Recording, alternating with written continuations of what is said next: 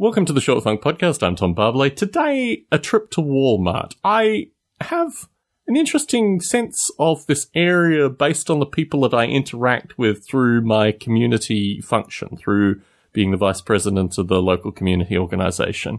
And this gives me a perspective on the community of folks that are willing to turn up. A very tiny percentage of the community, in the order of a couple of percentages, I think, in that order, maybe even less than a percent if my math was particularly good. No, really in that order.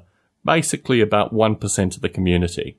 And the rest of the community, my neighbours I interact with in interesting circumstances, never having detailed conversations, not really getting a sense of who they are as people, and really just narrating things actually quite curiously through these short funk recordings. Probably the sense of some of the listeners that if only I would actually meet and interact with the people around me, I might get a very different sense. So the Walmart is about 1.5 miles away, I think. It might be closer to 1 mile than 1.5 miles.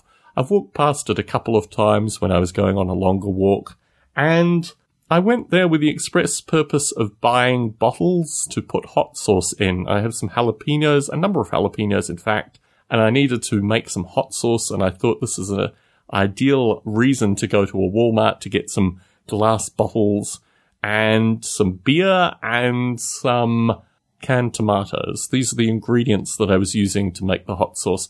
I've never heard of beer as a hot sauce ingredient. Turns out actually a light ale is a really good ingredient for a hot sauce.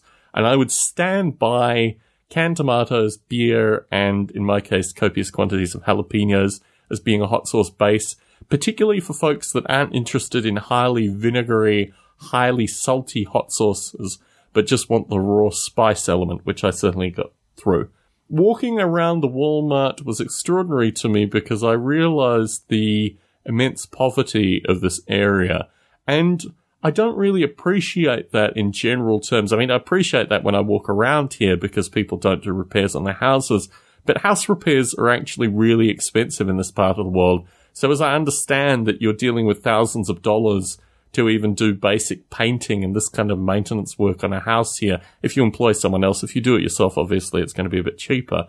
But still, I really appreciate the cost of everything here with the view that even on a standard income, even we, in our area with my income, we can't do, major renovations on the house as we'd like. We have to meter it based on the cost of doing things. But walking around the Walmart, I got a greater sense of the general humanity in this area, and it came to a head when I was in the process of checking out.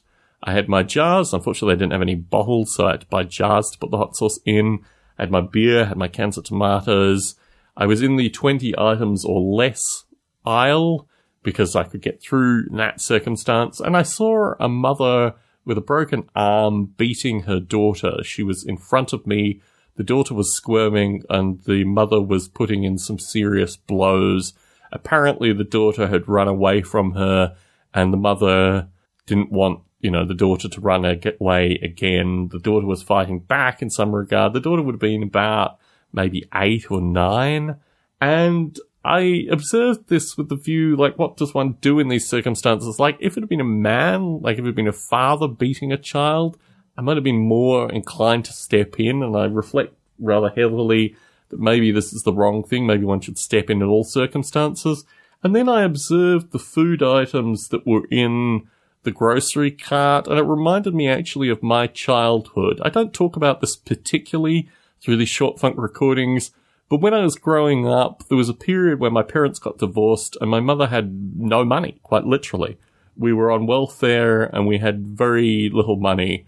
And even after the divorce had gone through, the divorce was in such a way that my mother got the family home, but we didn't have any money because all the money that would have been decreed in the divorce to go to children, what have you, went into the family home.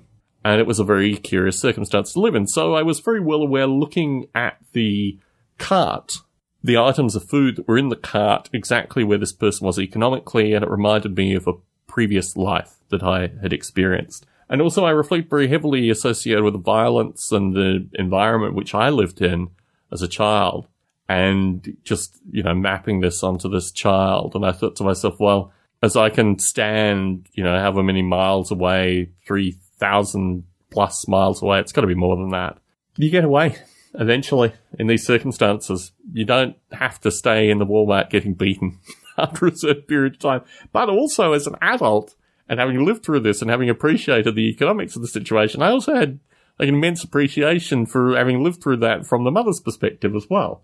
That you kind of understand these things in economic terms. You understand that she had 3 meals in her cart made up of 2 forms of meat and bread, and she had wholemeal pasta and this kind of stuff. And the fact that her daughter was being a rebellious child. So in the circumstances of all this, I saw this humanity just in the shopping lane, checking out at a Walmart. Left a lot of food for thought. Tom Barbalet in San Jose, signing out.